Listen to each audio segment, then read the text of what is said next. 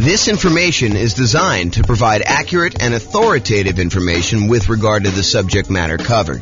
It is offered with the understanding that the presenters are not engaged in rendering legal, accounting, or other professional services. If legal advice or other expert advice is required, the services of a competent professional should be sought. Welcome to the Memphis Real Estate Investing and Real Estate Financial Planning Podcast. Learn all about investing in real estate in Memphis, Tennessee, with a combination of real estate financial planning and modeling with numbers specific to Memphis, plus syndicated, more generalized recordings of live and pre-recorded real estate investing classes, not all of them specific to Memphis. Be sure to stay tuned after the podcast for a message from our sponsors. Well, good morning. Welcome, everyone. I am your host, James Orr, and today we have a class that I think is going to surprise a lot of folks.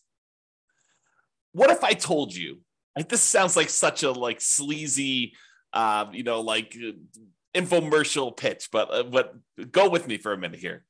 What if I told you I could save you, on average, 4 years off of financial independence, 4 years of working at a job that you don't like, and have you be able to be financially independent 4 years earlier? Or what if I told you it was 7 years on median?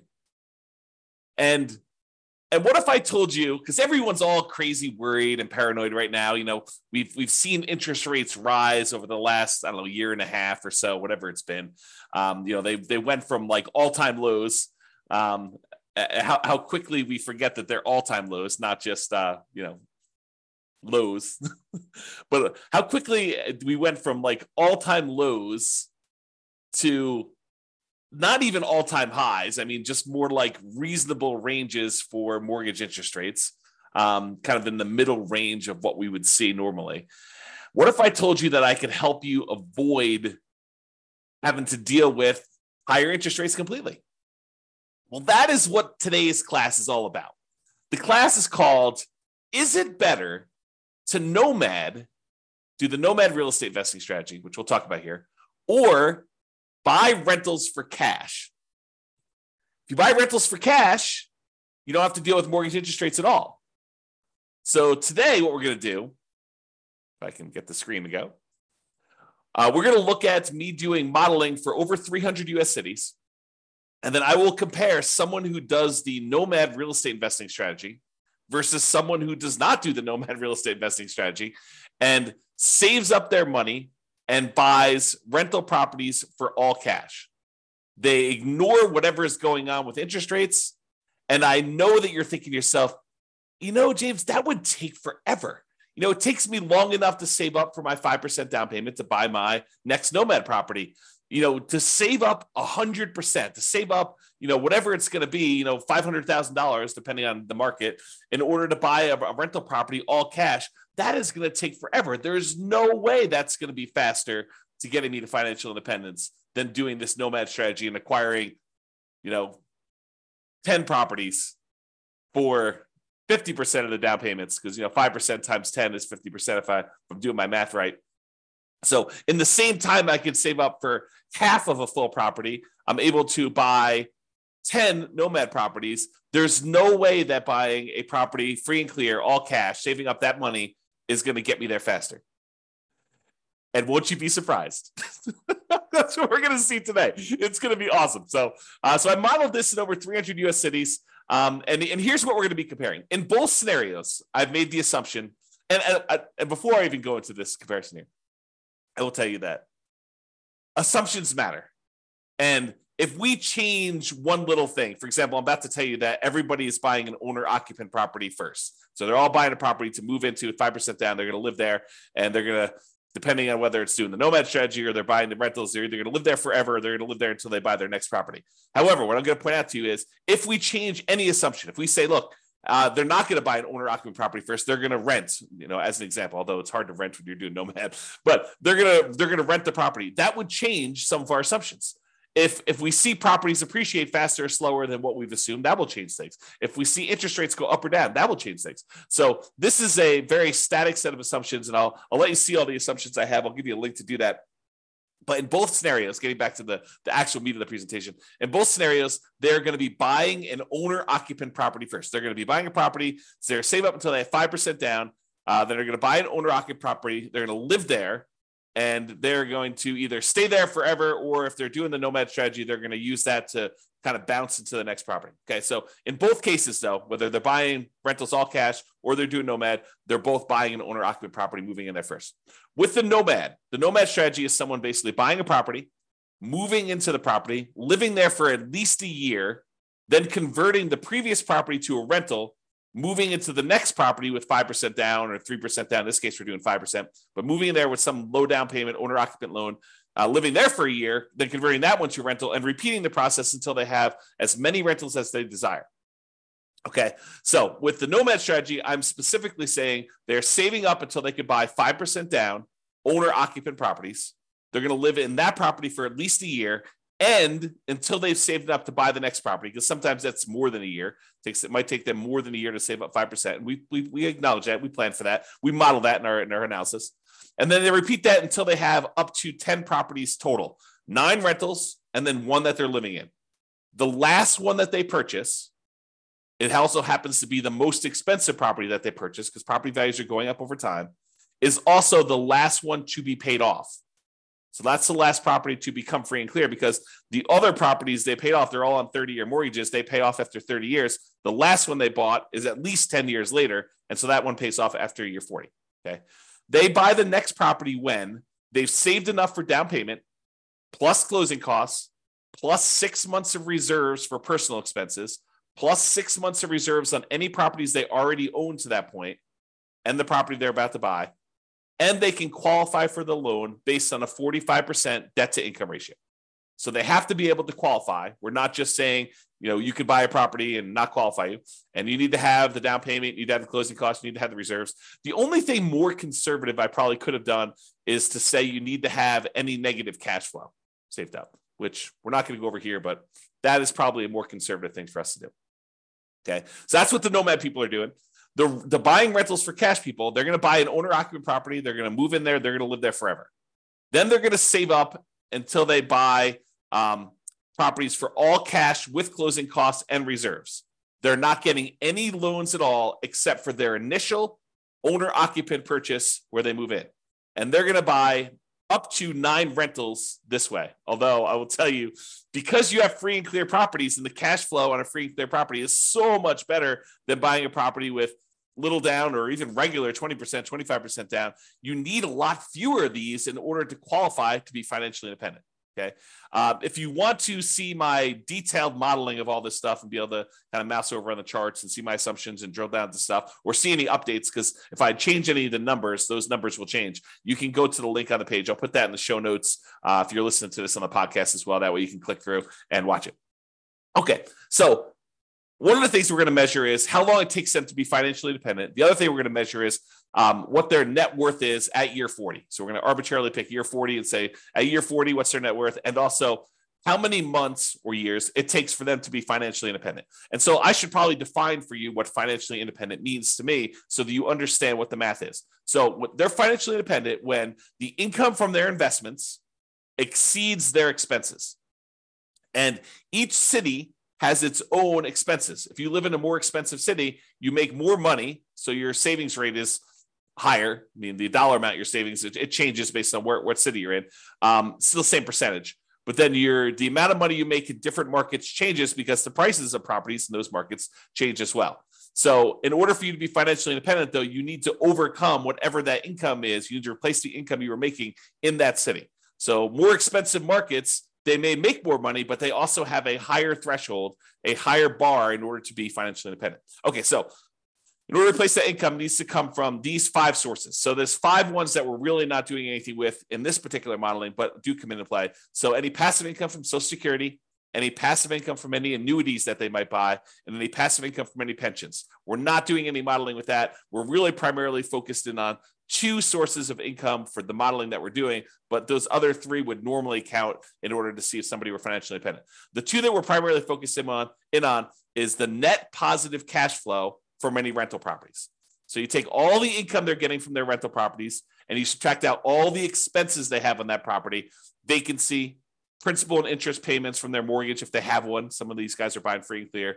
Any property taxes. If they have PMI, which they will if they're buying 5% down, they have PMI payments until that drops off.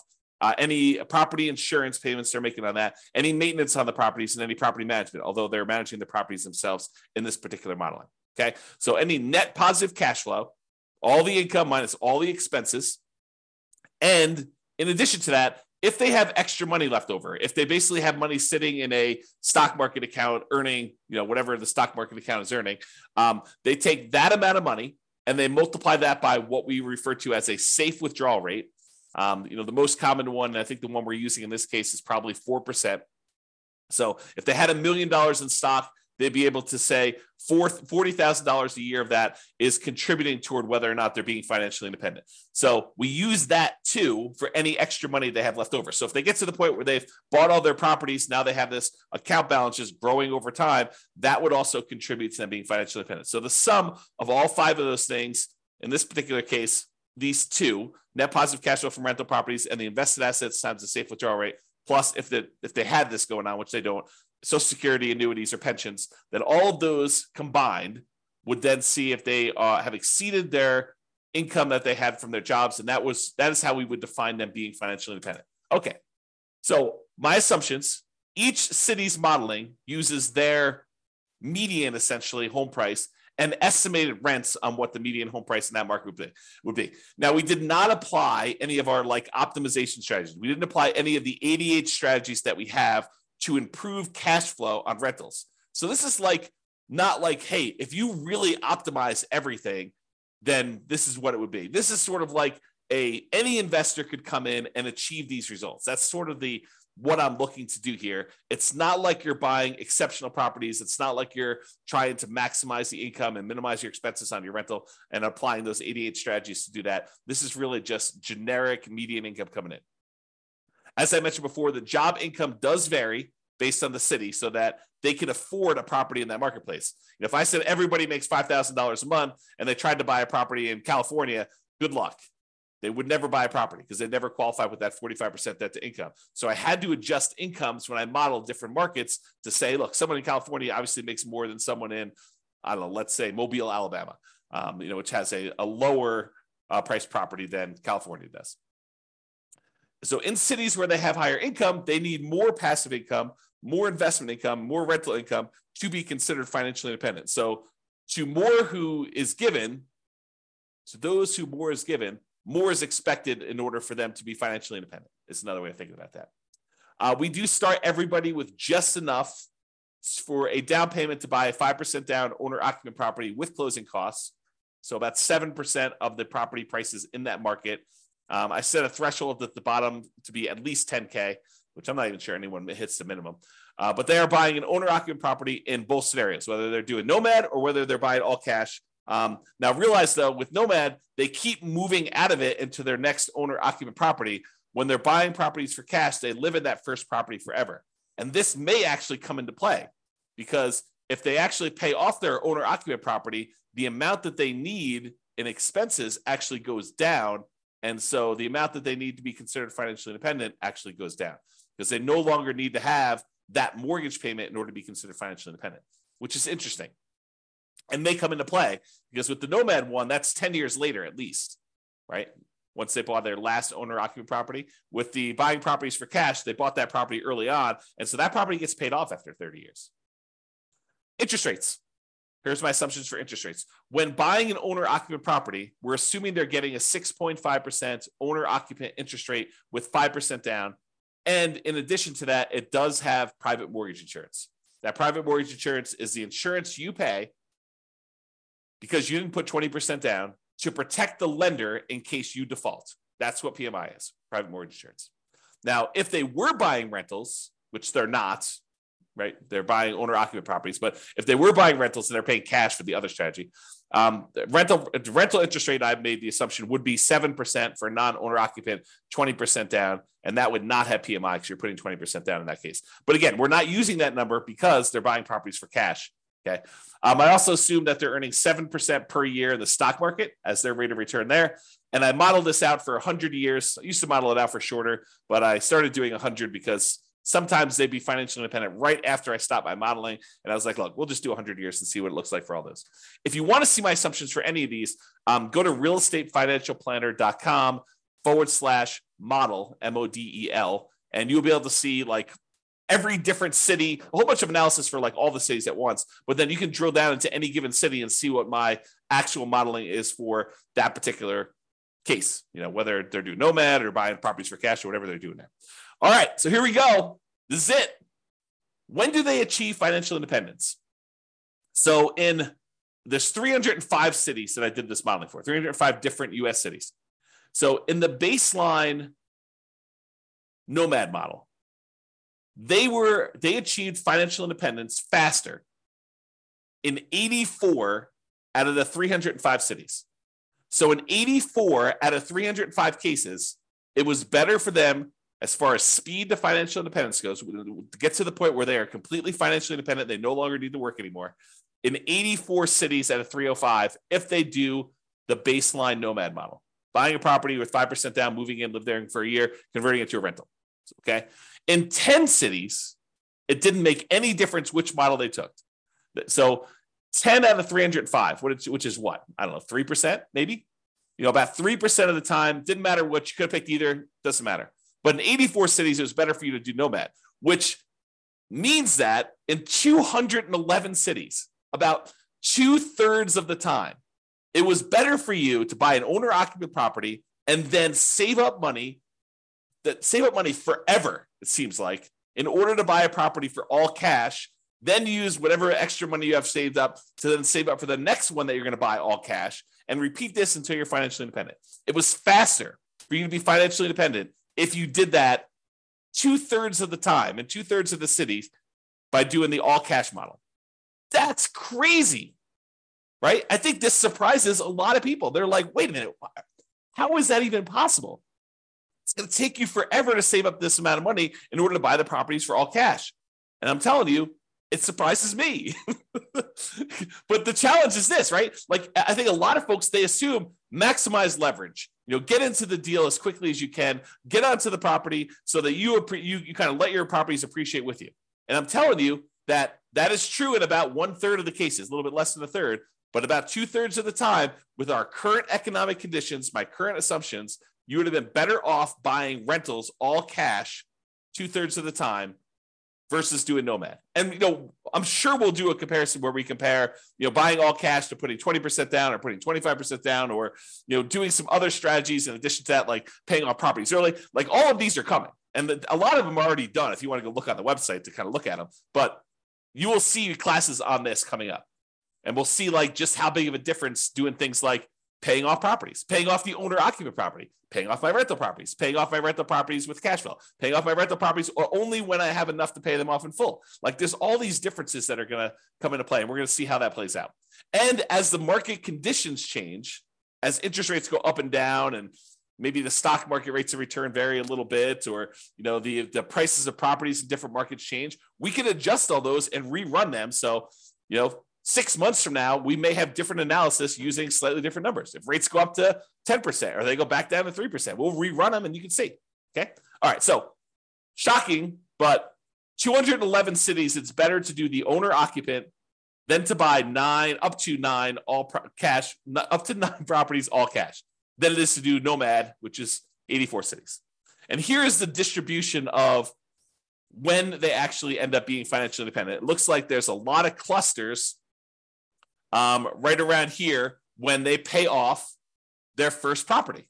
So for a lot of these situations, there's a lot of them that become financially independent when they were otherwise buying properties for cash when they pay off their owner-occupant property completely, right? Because that happens after 30 years. And so right after this 360-month period, there's a big bump of a whole bunch of them becoming financially independent. And you don't see that for those doing Nomad because that happens at least after month 480, sometimes even longer. Okay, but you can see this distribution. And there are some cases where it took a long time for them paying all cash for properties, and there are more of these baseline Nomad ones that have done that. Okay, so it's not like universally better, but 2/3 of the time it's better. Okay, this is a chart showing you. This answers the question of, so is it the more expensive markets where this is the case, or is it the less expensive markets? And I will tell you that it looks like sometimes when you're buying properties in more expensive markets, it tends to be better to do them all cash, which is surprising for me, at least. I don't know, probably for you too. But it's not universally true. It's not like, hey, on the low end, it's always better to do Nomad.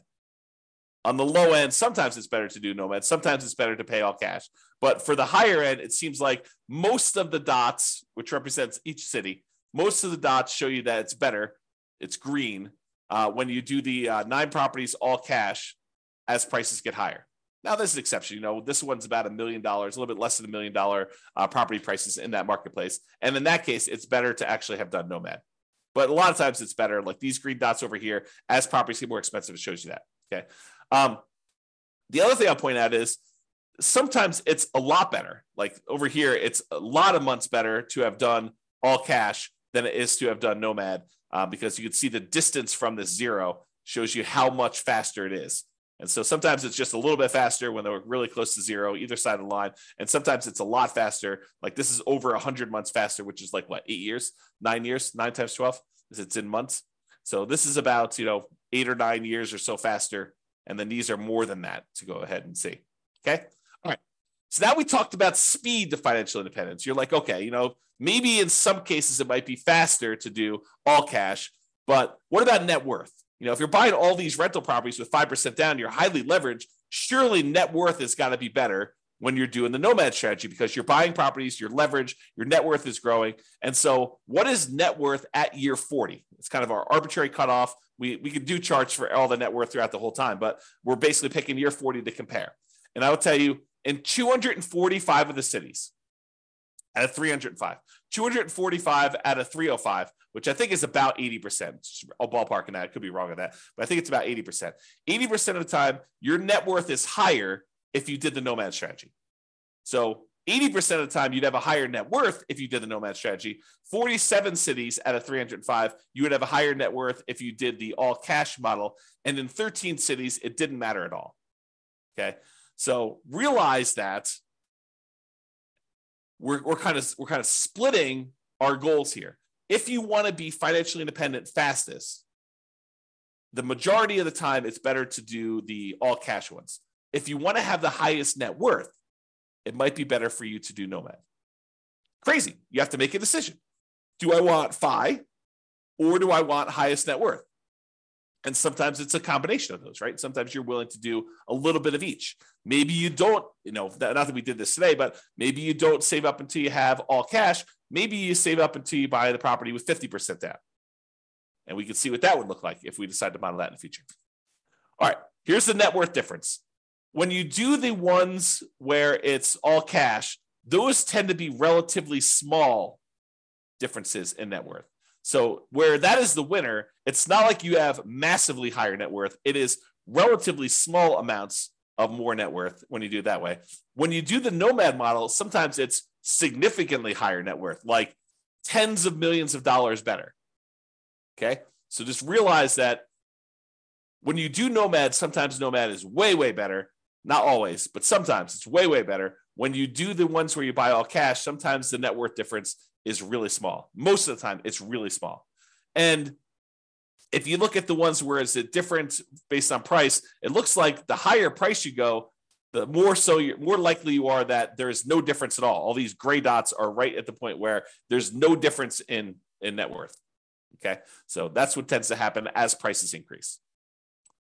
All right, in a couple cases where you're doing the Nomad strategy and you're only putting 5% down and we're only making sure that you have 6 months of reserves and we're not optimizing for cash flow at all by using any of the 88 strategies, and you're buying basically median properties with what rent would be on those median properties, in those cases, we've seen 9 cities, 9 of the 305, where you actually run out of money at least at one point or more when you're doing the Nomad strategy. Now, we could solve this problem, right? We could decide, hey, look, we're about to buy a property. It's going to have some negative cash flow because we're only putting 5% down in that particular marketplace. We could set aside the negative cash flow that we would need before we buy the property, be more conservative. And in that case, you are not likely to run out of money at all. Or you decide to go buy slightly better properties or buy down the interest rate or, wait until or do something to improve your cash flow, like do a short-term rental instead of doing a traditional long-term rental or whatever you could do in order to improve that. There are strategies we could do, but there were 9 cities with our really basic modeling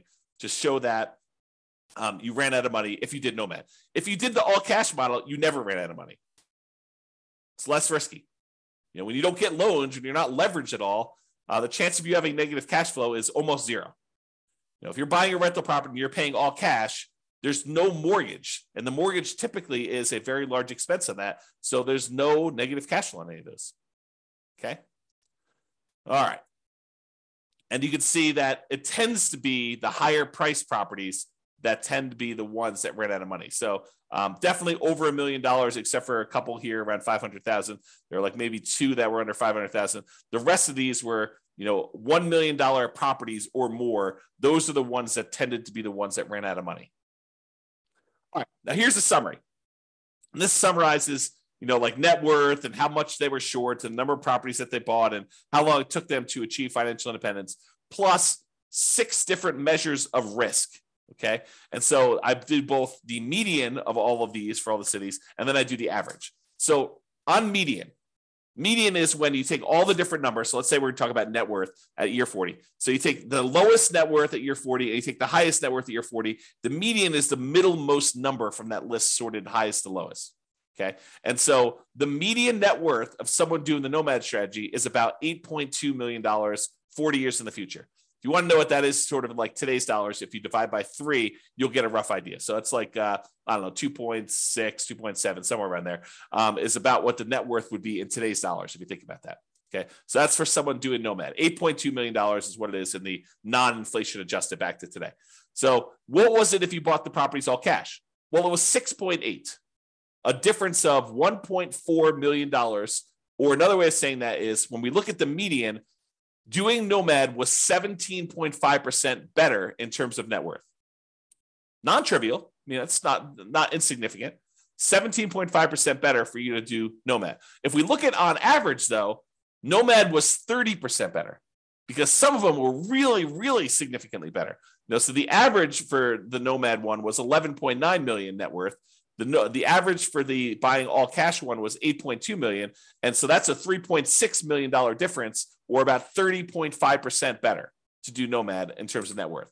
However, let's look at how long it takes someone to be financially independent, the minimum target monthly income in retirement achieved. Okay. So if you did the Nomad strategy, it took you 529 months on median versus 447 months. That's a difference of, on median, the middlemost number of 82 months. 7 times 12 is 84, if I'm not mistaken. 7 times 12 is 84. I think it's 84. So that's about almost 7 years better to do the all cash one. It's about 15%, 15.5% better to have done all cash for achieving financial independence on median. If we look at average, it was 547 months on average, to do Nomad, or 498 months on average to do the all cash ones. Let me take a drink and mute myself. Okay, I'm back. All right, so for the baseline Nomad one is 547 months versus 498 on average, or about 49 months difference.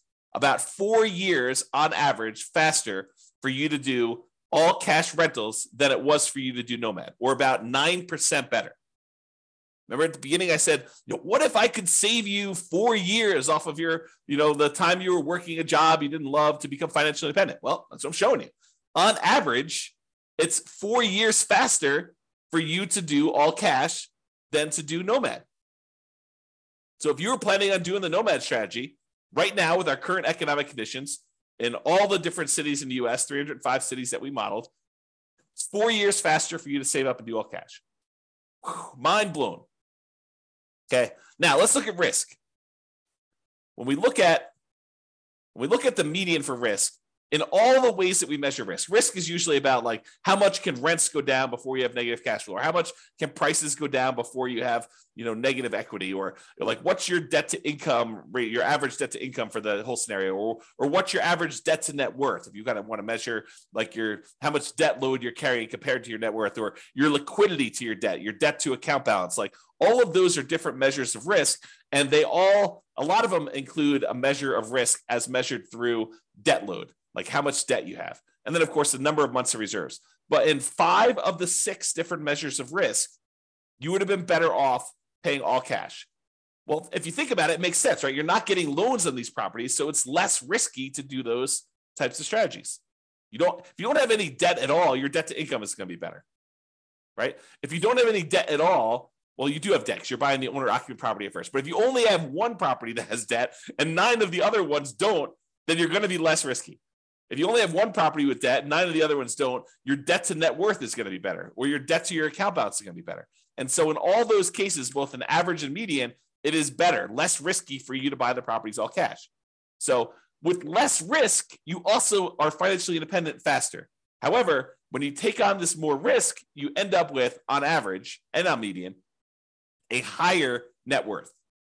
Not universally. There's somewhere it's different, but most of the time. Okay? All right. So now, just a reminder, we've been talking about like this median property and the rent on that median property. We could go and apply all these 88 strategies that we have to improve cash flow, to improve these numbers for those with the rentals. Okay? We're basically using median price properties and what rent might be on those in each of the market. You, as an individual, should be able to choose and do better than what I've talked about.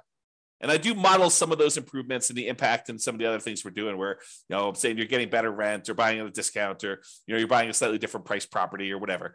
Now, if you are an expert in your local market and you want to help me improve the kind of numbers I'm modeling in your local market, please do reach out via email and I can update the numbers in our database, rerun all the scenarios, and get updated versions of both the individual cities analysis and also the aggregate analysis we've done on all 305 cities. So, just reach out to me and kind of tell me, hey, look, James, your numbers you're using for whatever market you're in that you're an expert at are slightly off. They're slightly higher. Be nice, by the way, but they're slightly higher than what they should be, or they're slightly lower than what they should be.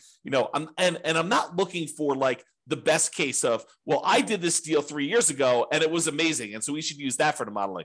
No, what I want to use is numbers that any real estate investor could go in and achieve. I don't want to set this bar and say, the top 5% of investors in that market who are just like destroying it, they're crushing it, they're doing like most amazing that they possibly can. I don't want to use those numbers because it's unrealistic for others to achieve that. So I want to use the numbers that any real estate investor that goes into that market could use and realistically achieve. But if you want to come help me and do those numbers, great, let's do those. Let's improve the numbers. We'll do the analysis again for all the different models we've done for your city. And then it'll also update automatically and all the aggregate stuff. So if you are, reach out and do that. Now, when you're doing the Nomad strategy, where you're buying a property, 5% down, you're moving into the property, you're living there for at least a year, you must be buying properties in that local market. But when we're buying properties all cash, or we're buying properties even with 20% down or 25% down or 15% down, non-owner occupant investment properties, and we're not moving into them, we technically don't need to be buying in those same marketplaces, right? If you live in a really expensive market where the economics of buying rentals are really hard to make work, like you're buying properties where the rent is really low compared to what the price is, and you can't make them cash flow, you don't have to buy in that same market where you live. You could say, why don't I go to another market that has better cash flow economics and buy those properties elsewhere? So if you're doing Nomad, you have to, by definition, do it in your local market, unless you're willing to move markets, and then you're not doing it in that market anyway. But if you're doing it in your local market because you're doing Nomad, you have to be buying properties because you're moving in and living there. If you're doing any other strategy where you're buying investment properties, non-owner occupant properties, all cash, 20% down, 25% down, 15% down, 50% down, 75% down, doesn't really matter. You can buy in better markets and improve your cash flow. So it should be better than what we're even showing. Okay. So I just wanted to point that out as an obvious point, but hopefully it's obvious to you. All right. So in conclusion, in our current market conditions, current price, current interest rates, current rents, in 305 US markets, using what I would consider to be less than ideal median price to rent properties, buying properties all cash tends to outperform the Nomad strategy for speed to financial independence and lowering of risk. However, you tend to have a higher net worth when you do the Nomad strategy. So your standard of living, another way of saying this is your standard of living in retirement will probably be higher when you do the Nomad strategy. The market does matter though. In some markets, it's better to buy all cash, and in others, it's better to Nomad. Generally, getting loans, especially 5% down, high loan to value, tends to be riskier whenever we measure risk with debt. So it's best if you look at your specific market and apply as many of the 88 cash flow improving strategies as practically possible to improve on your own implementation. And you can go to realestateFinancialPlanner.com/model to drill down into your own city and see this. That's all I got. Hope you enjoyed it. Hope my kind of like sleazy sales pitch of what if I could show you a way to not be working for 4 more years? I mean, I do feel that's true, but I also feel like it just sounds sleazy, right? So I hope, though, that motivated you and you were intrigued, as I was, with this particular modeling of the real estate investing stuff. So this has been James Orr. Have a great day, everybody. Bye-bye for now. With home prices up, mortgage interest rates up, and rents up, but not quite enough to counteract the higher prices and interest rates, cash flow on rental properties in Memphis is harder than ever. Book a call with the Real Estate Financial Planner to apply our proprietary 88 strategies to improve cash flow on your rentals. See the show notes for a link to schedule your call and improve your cash flow today. If you're a real estate agent, lender, or professional in Memphis that wants to help our real estate investor listeners, consider reaching out to learn about collaboration opportunities with this podcast. We'd love to add more value to our listeners by having you assist our investors buy, sell, and finance their real estate investments. See the show notes to schedule a call to discuss collaboration opportunities.